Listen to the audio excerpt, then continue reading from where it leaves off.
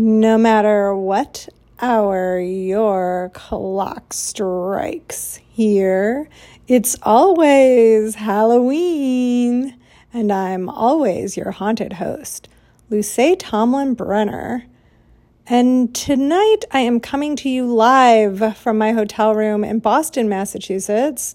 This week I am here on the East Coast with Isaac for the Axe Wound Film Festival to see my newest film, Surprise, kick off its festival run here at my all-time favorite film festival. And we got in last night, and today we spent 12 glorious hours in Salem. So I just wanted to tell you a little bit about that, because not only this week am I traveling for a film festival, but so is Greg. Greg is in Poland for the International Polish Film Festival. He's covering the festival and writing reviews for Slash Film. So we are both at film festivals working this week. So sadly, we can't do the traditional beautiful episode, and instead I'm doing a DIY voice memo check-in from the road. I didn't want to leave you guys with nothing, especially after I spent all day in Salem today. I wanted to tell you a little bit about it. So I'm just going to do a little check-in. I asked for recommendations, and you guys gave me so many great recommendations, both in emails and on Instagram and on Patreon as well. So I wanted to hit you back with some. Today we had a really terrific tour at the Phillips House, which is in the historic McIntyre district of Salem. Now, I never get this as a recommendation, I think because it's not traditionally spooky. However, we had this incredible guide, Bob, and there was no one else at the house today. So we got to go on this 2-on-1 tour, essentially, this private tour. And he told us some really great ghost stories about the house and the several generations of people who had lived there. And it's the only house on Chestnut Street, which is this gorgeous historic district of Salem, the most beautiful old homes from the 1700s you've ever seen. And it's the only manor house that's open to the public. So it was really special, very inexpensive. They're $15 tickets, and it ended up being a 2-hour tour, and everything in the house is original. So a lot of these old manor home tours end up being reproductions of or antiques, things that, the curators thought might be there, or this is similar to what was there. But every single thing in this house was original, down to the carpets, which they allowed you to walk on, and I found very stressful. But there was beautiful, over 6,000 antique books, everything from the late 1800s and turn of the century 1900s, all the way up to these really cool vintage cars from the 20s and 30s in the carriage house. So several decades of really beautiful antiques, fashion, furniture, dishware, and really terrific stories to go with it as well. So if you're interested in Salem history that's not necessarily around the witch trials, really recommend Phillips House. Plus, it's on Chestnut Street, like I said, and that's parallel to Essex Street, where Allison's house from Hocus Pocus lives. So these two streets, the residential areas, are just filled with the brim. If you remember that house, or you Google a picture, these giant, beautiful homes from the 1700s, 1800s. And I hadn't gotten to see any of the Hocus Pocus stuff before. So we saw the old town hall, Allison's house, and we went down to 4 Ocean Avenue, where Max and Danny's house is. And the most exciting part about seeing that house is it looks exactly the same. Sometimes when you visit old film houses, anything that used to be a movie set, it looks really different or smaller or uglier. And this one looked not only the same, but somehow just as magical. We were there at night, and it was a really silent street, so there was an air of creepiness to it, and there's kind of this like craggly old tree in front of it, and it was right on the water, hence Ocean Avenue. So then you got a little bit of some sea air and the like lapping of the water, and it was so dark, and there were a bunch of stars. So it was a really, really nice night and a really special experience to see that house. So I really appreciate that the owners didn't do a lot to change it. We walked up and down, like I was saying, the historic Essex Street and Chestnut Street, and also Derby Street as well. And that's where the old town hall is, where the party happens, one of the best Halloween parties ever, when the parents are there and get hypnotized by the Sanderson sisters. And we also, speaking of Sanderson sisters, other than visiting some of these historic homes, we also had to check in at some witch stores. So we went to a couple. One was Hex, Old World Witchery. Now, this store truly felt like you could do some black magic on someone if you really needed to. Like, there were voodoo dolls, there were curses, there were bags of dirt, and all kinds of ingredients that you do not see at just a grocery store. There was also this really beautiful altar where people left trinkets and notes, and there was this like stack of parchment where you could write a note to loved ones that had passed. So I wrote a little note to my grandparents, who I miss and I love so much, and who also just loved Halloween, and I always feel their creative spirit because they were also very involved with theater and music, and I miss them all the time. So I wrote them a little I miss you note and put that on the altar.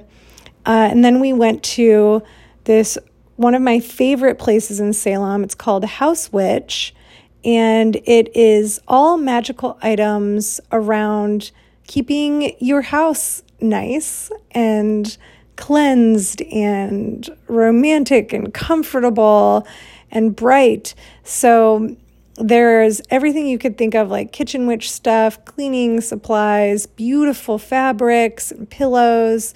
They also have a ton of zines.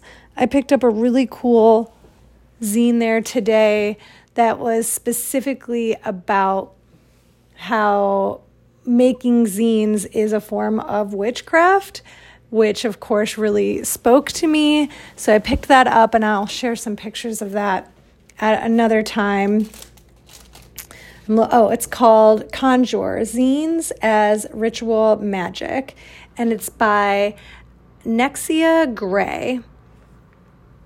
Very cool zine. Excited to pick one up. I also talked to them about possibly carrying the Lantern's Way there, so we're going to email about that. And I dropped off some postcards for It's Always Halloween there, so if you're in the Salem area, you might see. I dropped them off all around town, so it would be very fun if we got some new Salem lanterns after this experience. And then finally, we stopped into one of the oldest witch store in all of Salem. It's called Crow Haven Corner. It's in this beautiful big black house with pink accents and pink neon lights. And this was like the first modern witchcraft store that pretty much popularized bringing witchcraft back to Salem, or maybe to Salem for the first time, basically destigmatizing witchcraft. And they're also huge animal rescuers, and they have a store cat named Faye, and there's this really cool area where they do all of their like magical rituals and psychic readings and special events, and they have this big red throne, and the cat was just perched on it like it was for her and not for the magical women that worked there. She's one of the magical women, probably. Very sweet, very cute, creamy ginger cat. Reminded me of Baloney, who of course I already miss, just 2 days in, and I wish he was with us. So I definitely recommend. They do a witch tour also, where they walk around. It's a walking tour of Salem, but through the eyes and with the perspectives of actual Salem witches. So we didn't have an opportunity to do that, but it sounded incredible. And so that's something that I had not heard recommended before. And I had such great conversations with the owner and the other 2 witches that were working there. So I definitely recommend stopping in there and taking that tour if you're able to, because it sounds like really special and singular from other ones that are offered.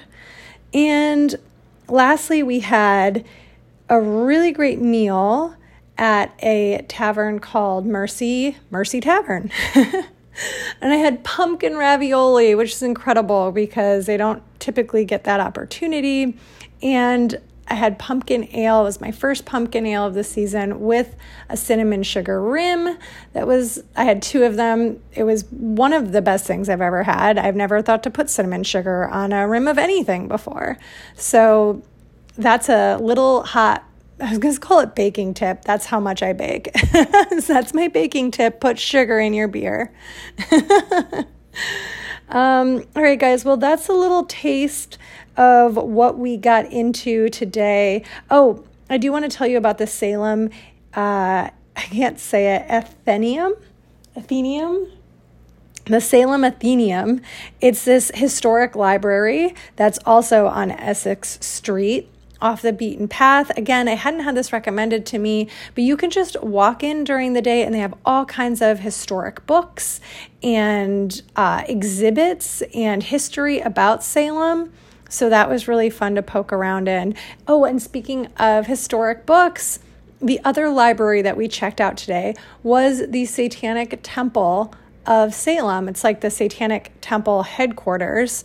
Highly recommend the documentary Hail Satan if you haven't seen it. They have their headquarters in Salem, and they have an incredible library of books about witchcraft and the occult and Satanism and the Satanic Panic and all of the basically moral panics and folklore and harmful rumors about satanic ritual abuse, something that is not real but has been created by society for political gain. They have all kinds of propaganda that they've kind of collected that has been used, over the last several decades. And they kind of have an exhibit of that. And it's really interesting. They also have a collection of Salvador Dali art originals, which was very cool to see. And of course, their famous Baphomet sculpture. And I had a blast. That was actually maybe my favorite part of the Salem trip this time. So again, this is just a quick little check-in. I don't even have my microphone with me. And of course, I know you're not hearing any of our regular cozy music. So thank you for checking in and hanging out with us. Hanging out with me. Isaac's here too, but he doesn't want to, he's not the performer, so he doesn't want to chime in. But this is all just a little voice memo on my phone. I didn't want to leave you guys hanging this week while I was traveling, while Greg was traveling. I hope you're having a really fun September. It's almost autumn. This Saturday is our first day of autumn. So I hope that you do something fun.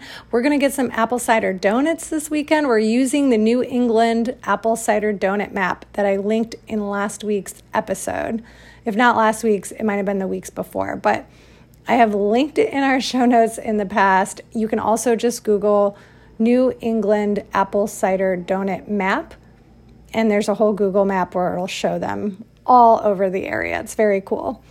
So we're going to do that this weekend as well. And the film festival starts today, Friday, at 9:30. So I'm really excited to spend the weekend celebrating my film and celebrating other DIY filmmakers' horror work and meeting some new filmmakers. So that's how I'll be celebrating fall this weekend. And then I'll be back in LA next week with a traditional Small Frights episode. We'll also be coming out with our bonus episode next week that's going to be about our favorite Stephen King adaptations. Greg and I are going to record that and release that next week.